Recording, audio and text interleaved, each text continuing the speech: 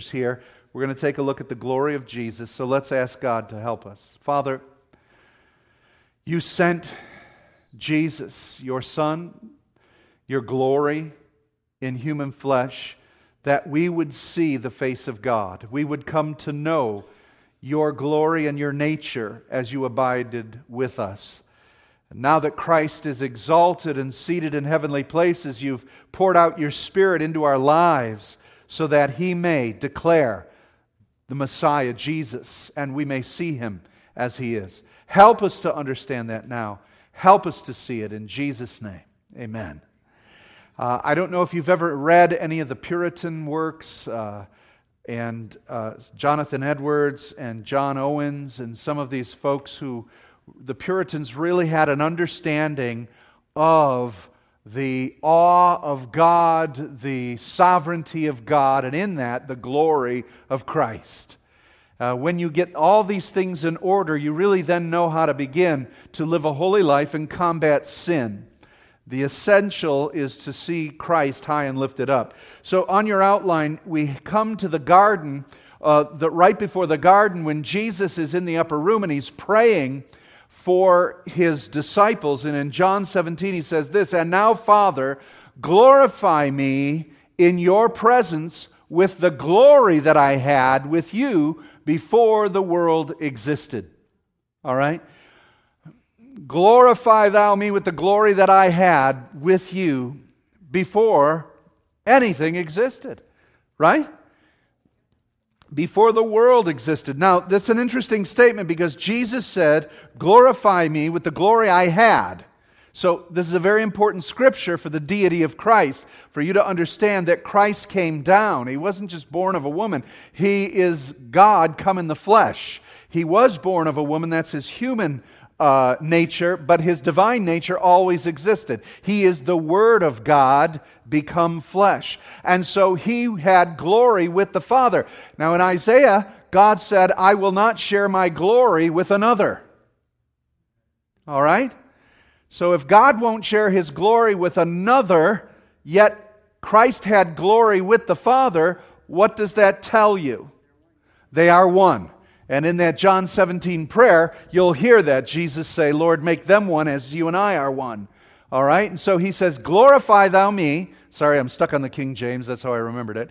"Glorify thou me with the glory that I had before the world began." And so Christ existed before He came to the earth. He had glory. And what He did is, if I could just put it to you this way, He kind of had to muffle that glory. He had to bring it back, dial it down, because we couldn't have related or understood Him at all. At one point in His ministry, He let it shine on at the Mount of Transfiguration. How many remember that? He just all of a sudden levitated and was elevated, and here comes Moses and Elijah, and the glory shines. He said, "Oh man, I got to stretch out my glory." Oh. And it just, it was there. But He knew that He was going into the full manifestation of His glory, once again, going to the Father. Now, He knows this. Listen to what He prays in verse 24 of John 17. "Father, I desire." Now, this is Jesus' praying. His whole time on earth, He did the Father's will. His desire, or as He told His disciples, His meat was to do the Father's will. And it says, "I desire that they also, whom you have given me, may be with me where I am." Why? "To see my glory, that you have given me because you loved me before the foundations of the world." Within the Godhead is perfect love. That's why John could say, God is love, because love needs an object. Within the one God, there is a triune person, Father, Son, and Holy Spirit, and that is the perfection of love. He said, "You loved me before the world began, and I want them to see my glory." Now, you were called out of this world by the Holy Spirit. The blood of Jesus was applied to your life so that your sin could be removed, so that God could put His Holy Spirit in you, so that you could do what? See the glory of Christ. The world cannot see it. They don't know it. Now, faith is the substance of things hoped for, the evidence of things not seen. They can't see Jesus, they see you. Where they need to see Jesus in you. They need to see some evidence of what they cannot see. You are Christ. You are Jesus with skin on. Right? Because His Spirit dwells in you. And so you were saved and others are being saved so that they may see the glory of Christ. And we're going to look at the glory of Christ so that we understand it. Let's keep going. 2 Corinthians 3:18 says this, "And we all with unveiled face, beholding the glory of the Lord, are being transformed." See, this is something that's happening now. We are seeing, we know because of the Spirit in us, we see the glory of the Lord. When you read Scripture, you can see the glory of Jesus where people who don't have the Holy Spirit can't see Him. You ever tell someone about Jesus? They don't get it. Do you remember a time in your life you'd read this and it made no sense to you? And you got saved and now you see the glory of Christ. That's the indwelling Spirit enabling you. And he says, "We with unveiled face, beholding the glory of the Lord, are being," active present tense, we're being transformed into the same image from one degree of glory to another. From this comes from the Lord who is the Spirit. Now in that portion of Scripture, in 2 Corinthians 3, you can read it. It would do you well to read it tonight. And Paul is talking about how Moses, his face shined when he came down from the mountain, when he received the 10 Commandments. Right? He was in the cloud 40 days. He comes down and they see him and his face is going... He was in the presence of God. His face was shining. Now, I don't know how many of you ever familiar with Renaissance sculpture. How many of you ever seen some of the sculptures of Moses and he has 2 horns? Anybody ever see that and you wonder, what in the world? Why'd they put horns on Moses? Because that's a mistranslation. And when it says that the light shone on him, it said shafts of light, which could also be interpreted horns of light. And so Michelangelo, he put horns on him. But it was this reference of the shafts of light that was coming to him. Now, Paul said that Moses had to put a veil over his face, okay, because that shining, glowing face that beheld the glory of God was scaring people. But Paul goes a step further and said the reason he put a veil in front of his face is because it was fading. So why would you put it over your face if it's fading? To hide the fact that it's fading away. I mean, it was great when you were all glowing and everything. People would listen to you. You lose your glow, and then what happens? You lose your authority. I got to go back in the cloud. But he says that glory will not fade away from us. For we, with unveiled faces, behold the Lord's glory. That glory should be manifest in our lives so everyone can see the majesty of Christ. We have unveiled faces. And that's the difference between us and the Old Testament saints. And so sometimes, he says, even the Jews now, today, and he uses it as an analogy, read scriptures and they still have a veil over their face. They can't see the glory of Christ, can they? Until they're awakened by the Holy Spirit. There's many Jews who are being saved and getting to see the majesty of Christ. But Paul says many of them don't because they still have veils over their eyes according to the Scripture. But you don't. God removed the veil so you could see what? The glory of Jesus. That's what this is all about, everybody. The glory of Christ. Unfortunately, what we've made it all about is us. Do you know what we made church about? Christians. Church is not about Christians. It's about worshiping the living God. It's about Christ. That's why we gather. We're spending so much time with us. It's Him. And so we fall on our face. We see with unveiled faces the glory of Christ. Now what's interesting about this verse is that he says we are being transformed. All right, that's an active thing that's happening now in your life. You're being transformed. Wasn't that what Jesus prayed for, that they would see the glory of the one whom you sent? So that's happening. Now it's happening because of the Holy Spirit within us who is giving us that image of Christ. And he says, we see the image as looking in a mirror, we can see Christ, the glory of Christ. And it says this, we're being transformed, King James says, from glory to glory. And that's like, well, what does that mean? The NIV says, with ever increasing glory. Okay? I think of steps, right? An ever increasing knowledge and awareness and glory. I'm going from one glory to the next glory to the next glory, or the next level of revelation and understanding of Jesus. It's a metamorphosis. It's an increasing glory. The best, most accurate interpretation is this: from one degree of glory to the next degree of glory. What glory are you at? You ever go in an elevator? Could you hit 2 for me? Some of us are used to staying at our glory level. We don't want to push past that glory level. So we get into the elevator. Church is a big elevator. We get in, we go, I'm comfortable at 2. And we ride up to 2. We ride up to our glory level where we've been. Because anything else makes us nervous. And it should. Because it exposes us to a greater revelation of who He is. And when we begin to see who He is, it does damage to who we are. Rightly so. Because we got a lot of damage. We need surgery. We need a lot of healing. I want to come in and I want to hit floor 75, baby. Take me up. Right? I want to go there. But again, there's going to be some collateral issues with my flesh, with who I am, and all this kind of stuff. But He says we're being transformed. Now, this is a lifelong process with you and I. We get into situations where we're going to see the glory of Christ in greater ways. Not just at church, but all in our activities and in our life.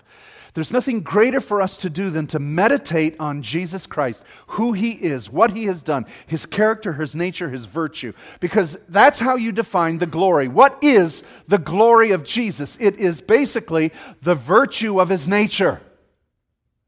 Who He is. He is God revealed. Moses was so close to God. Remember his face shining. He heard the voice of God. He was in a cloud with God. It wasn't good enough. He wanted another level of glory. He said, show me who you are. I want to see you.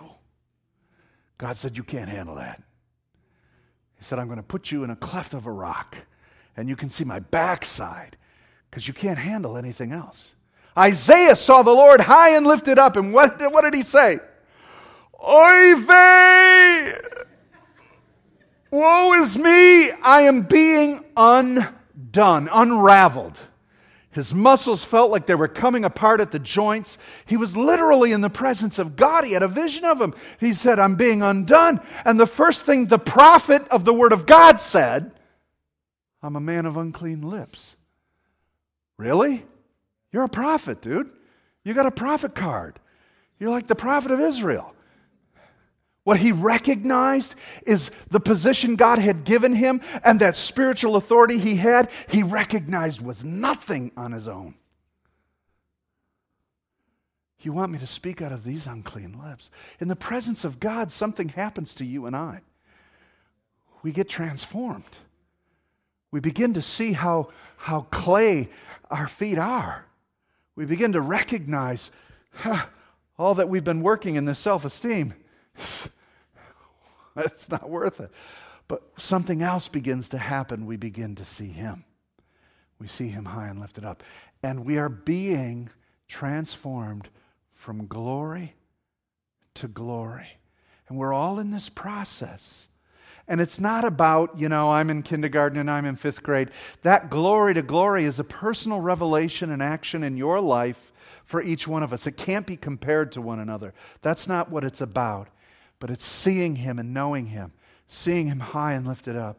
So we are being transformed from glory to glory with an ever-increasing activity of glory.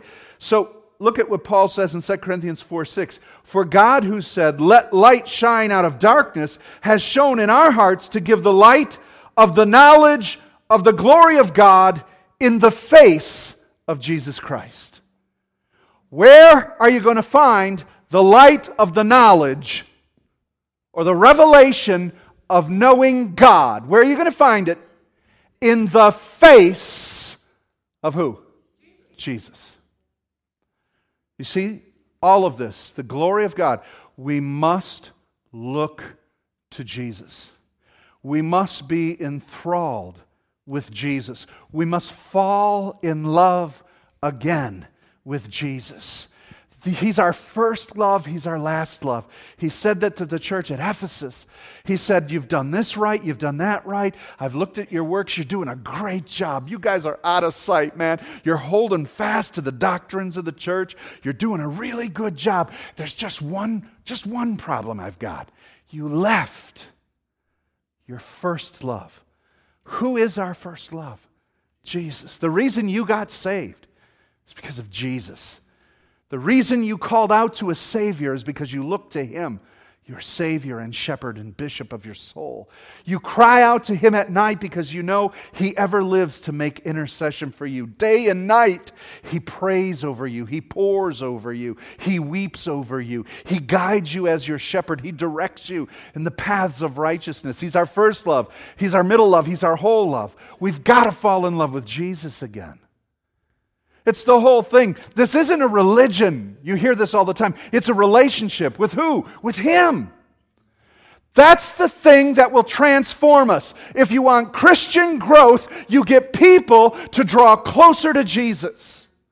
We've got Bible studies, that's great. We've got schools, that's great. We've got meditation, great. We've got worship music, that's great. But it's got to be in the face of Jesus. That's where we are changed. And if the church in America is immature and carnal, it's because we've not sought the face of Jesus. Do you remember what they said about the disciples?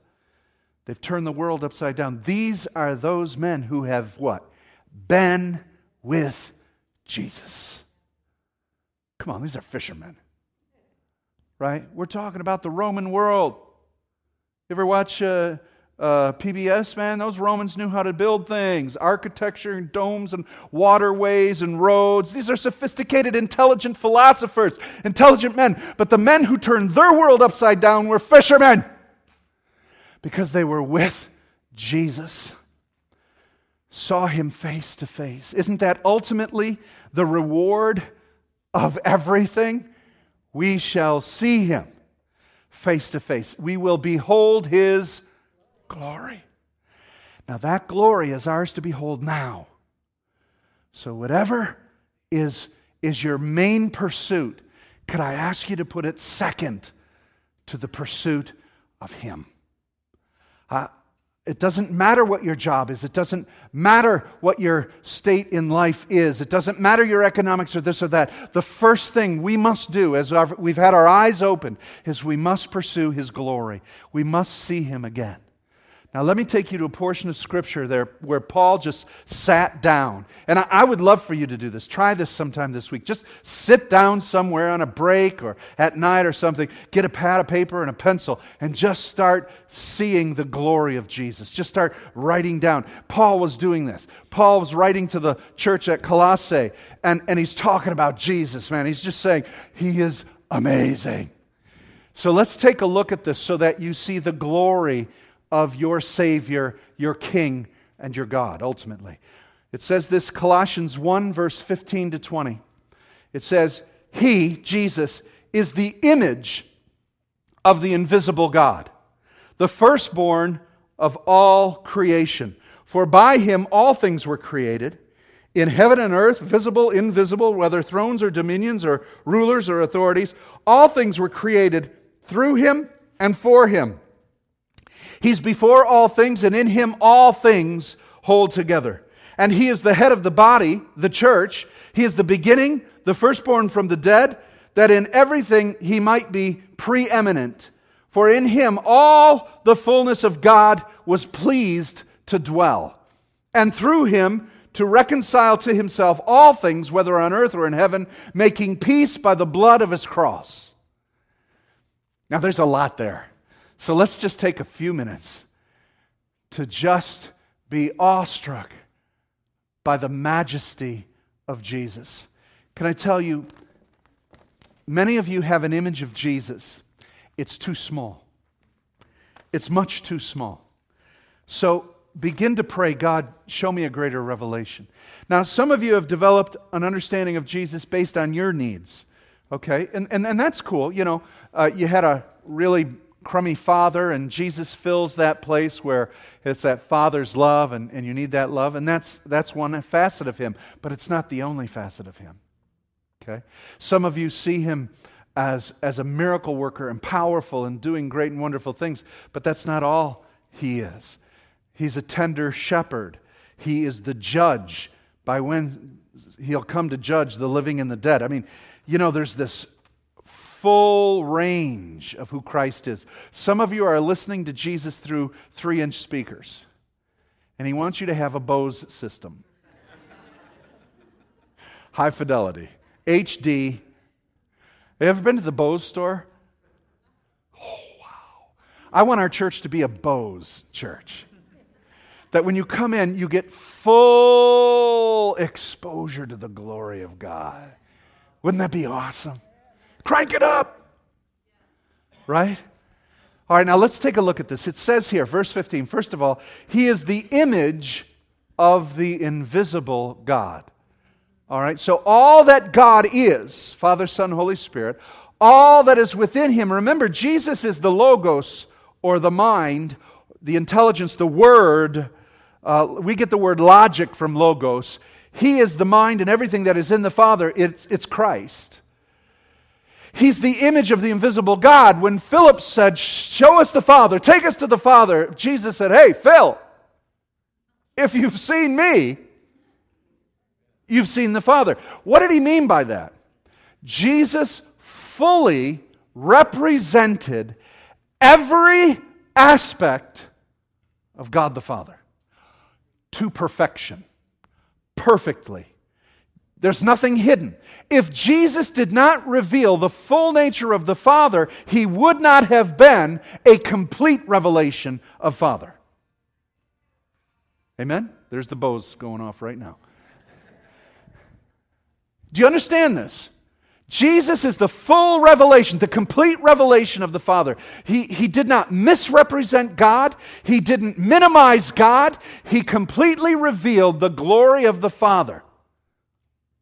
He's the image of the invisible God. A lot of people say, well, what are we going to see when we get to heaven? We're going to see Jesus. He is the image of the invisible God. Okay? Now, it goes on in Hebrews 1 and 3, it says, He's the Son of the radiance of God's glory, the exact representation of His being. Hebrews 1:3. Jesus is the exact, now, you get that word? The exact representation of His being. Now, God's not going to share His glory with someone else. All right? When you go out tomorrow and you see the sun, that is the exact representation of the sun. It has come by the light, right? Is it the sun? It's the sunlight. It's the glory radiating from the sun, and it represents the sun, and that's what you see. And that's Christ. He is the Word of God, come manifest in the flesh, for us to fully comprehend who God is.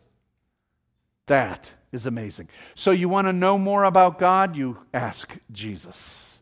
You go to the Lord. Now he goes on, he says, He's the firstborn of all creation.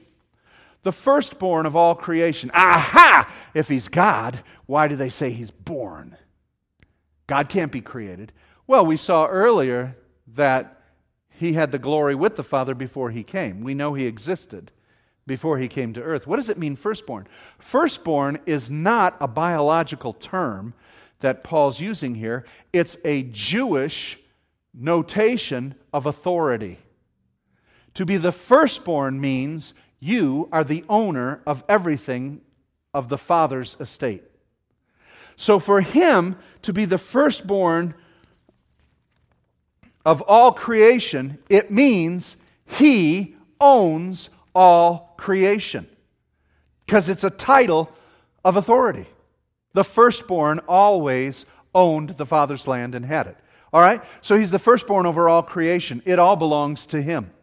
He's going to judge. In John 5, Jesus said, all judgment's been given unto the Son.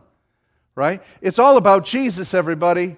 Can we remember this? It's all about Jesus. The birdies tweet because of Jesus. The animals make all their noises and trees grow to the glory of Jesus. The sun shines, the wind blows for one reason, to the glory of Jesus Christ. And if you don't get this, we have scientists who can explain how the wind blows and why the sun shines and how birds are made and constructed anatomically. You can tell us the how, what, where, but the why is the part that's most important. Jesus made everything, and they all bring glory to Him. Paul tells us over and over, all of creation is groaning for the manifestation of the sons of God. All of creation is waiting for Christ to return. Can I remind you again? It's about Him. Can I also remind you something?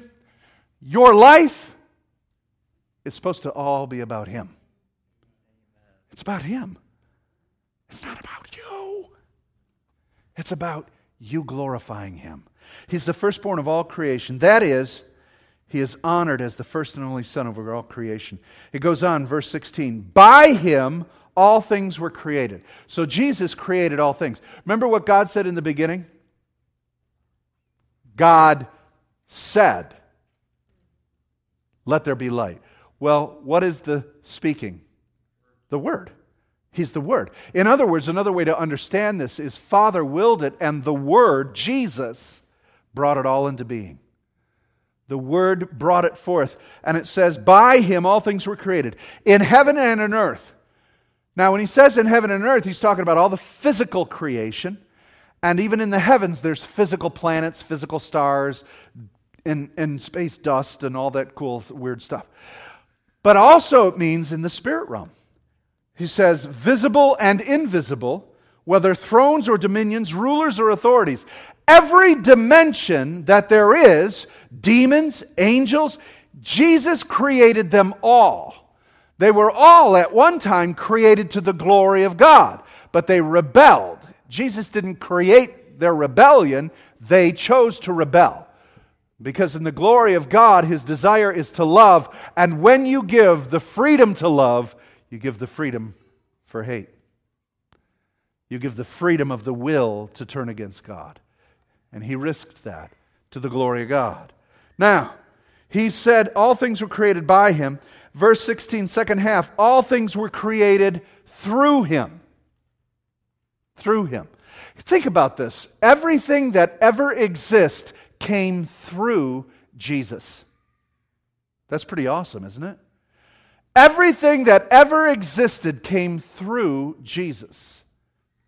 Even Lucifer came through Christ. Who created Lucifer? Jesus. Jesus created him. All things were created by Him and through Him. That's Jesus. There's nothing that was made that was not made through Christ. Christ made them all. Christ made Lucifer. He fashioned him. He made him. Most beautiful angel there was, full of wisdom and beauty and glory. It was perfect. But what happened? By his free will, he rebelled. Now there are religious groups that believe Satan and Jesus are brothers. No. Jesus is God. Okay? So everything He created came through Him. Can you trust God enough that even in this crazy world with all the evil and all the craziness, that God still is in control? Can you trust Him for that? Can you trust Him to weave everything that's in human history together for the good? Can you believe that and trust it? It says all things were created through Him. Now, come on, let's keep going. It says this, all things were created for Him. Why do you think Satan wanted to destroy, kill, steal, and destroy everything that's created? Because he hates Jesus. He hates the Word of God. He's a liar. He does not want the truth spoken. And everything that was made was to the glory of Jesus. Now, Father willed it. Jesus made it and created it all. And Father said, it's all for you. To the glory of my Word. My Word spoke it. My Word declares it. My Word enjoys it. All to the glory of God. Now, we go on. It says this. He is before all things. Again, if everything came through him, he needed to be revealed before everything else. The minute God spoke is the minute we could identify God. The Jews have a word or a name for God. It's Ein Sof, and that means the incomprehensible one. God is incomprehensible to the human mind because we're a created mind. We're a limited mind. We cannot comprehend God. He is completely incomprehensible. But the minute that something is created, now we can comprehend Him. The minute He spoke, now we can comprehend because Word spoke and we understand Word. Something exists and we know Him as a creator. This is deep. I want smoke to come out of your ears. I want you to be so amazed at Jesus that He's before all things. He is everything. And everything is because of Him and for Him. Are we getting this? See what I mean? And we treat Him as a pal. We treat Him as, something way too small. Now let's go on. It says in verse 17, in Him all things consist or hold together. Now I find that fascinating. Every molecule in this building that is moving and speeding and is forming wood and forming metal and forming cloth and forming seats, all of it is being held together. Can I tell you why it's being held together? Because Jesus said it. Because He said, you stay right where you're at. Because He made principles in creation and in physics and in order, and He made things that work and revolve and hold together. Man's trying to figure it out. We think if we can figure it out, we'll understand everything. We won't. But we understanding molecules and atoms and all this. But Jesus is the one who says all things are held together by the power of His Word. The book of Hebrews says. It's all held together. Now, all Jesus has to do is speak a word, and everything in the physical realm could be done. Could be done. Do you remember when He was on earth, what He would do? He would speak to the wind, and what would happen? It would stop. Wind is not an easy thing to stop. He would speak to the sea that was raging, and He'd say, be still, and immediately it would, boom, be still. You try it. Take a bath and splash in the bath and say, stop. It won't. See, he again, all things hold together by the power of His Word. How about that for your life?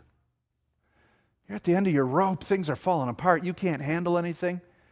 Call the one who holds all things together, that would speak over your life and hold you together for this. There's no reason you have to quit. You have to give up. The God who loves you, Jesus holds all things together in your life. They fall apart only because we can't handle it. He can. So give it to Him. Let's go on. It says He is the head of the body, the church.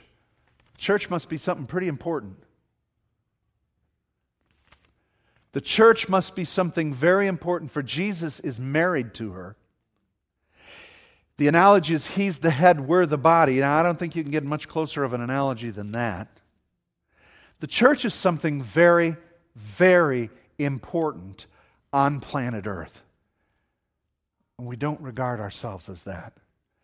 You've got to look back to the head again. I believe God is waking His church up in this day to who we are on this planet. Everybody's afraid of aliens and Martians and creatures landing on the planet and changing everything. The invasion came when Jesus came and birthed His church. That is the amazing thing on planet Earth. Amen? There's something about the church. He is the head of the church. Let's go on. He says this. He's the beginning. That's simple enough. We've already said all that. In other words, anything that is, He was before it. And anything that is, He made it happen. Well, if He made everything happen, He can finish it up. Right? It's the same thing for your life. Apply all of this by Christ in your life. He holds all things together. He is the one who is the beginning of your life, and He'll be the ending of your life.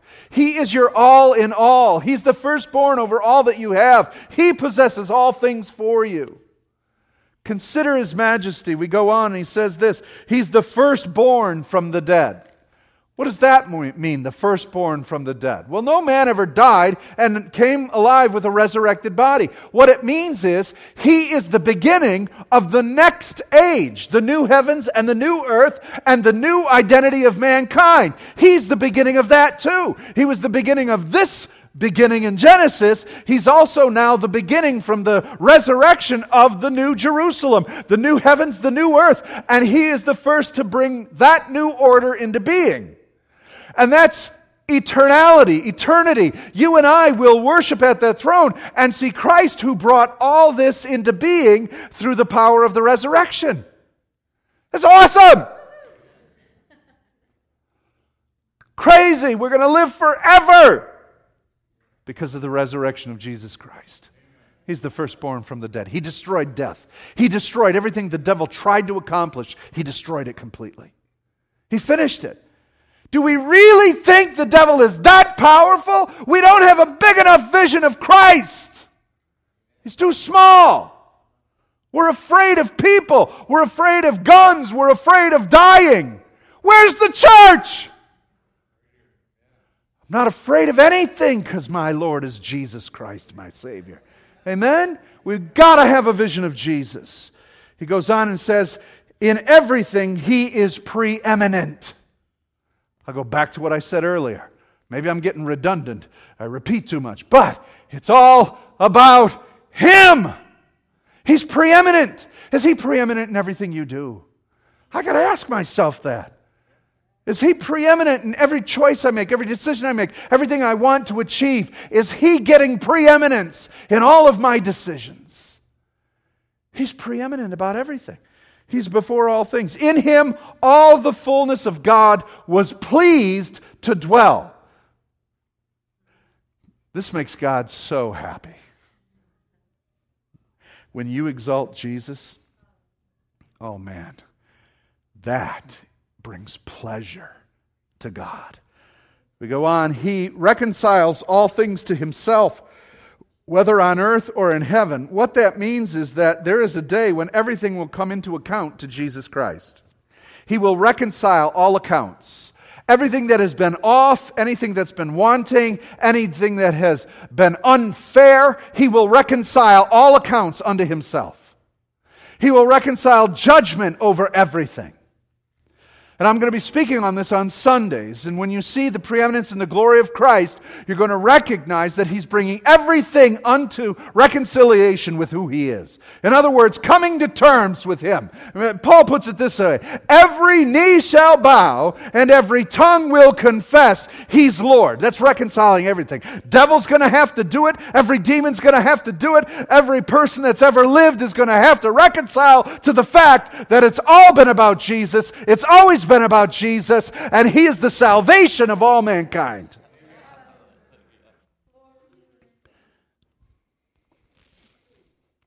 And the truth never negotiates with a lie.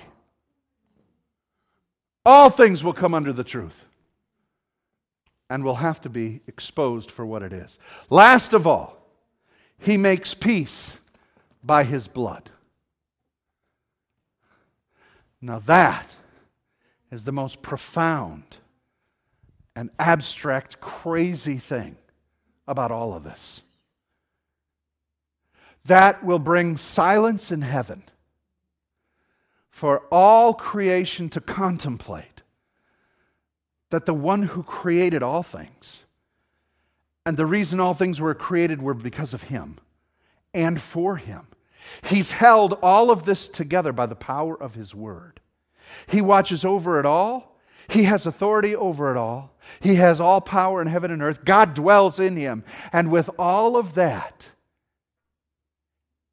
He chose to give His life and bleed for us. Come on. Come on.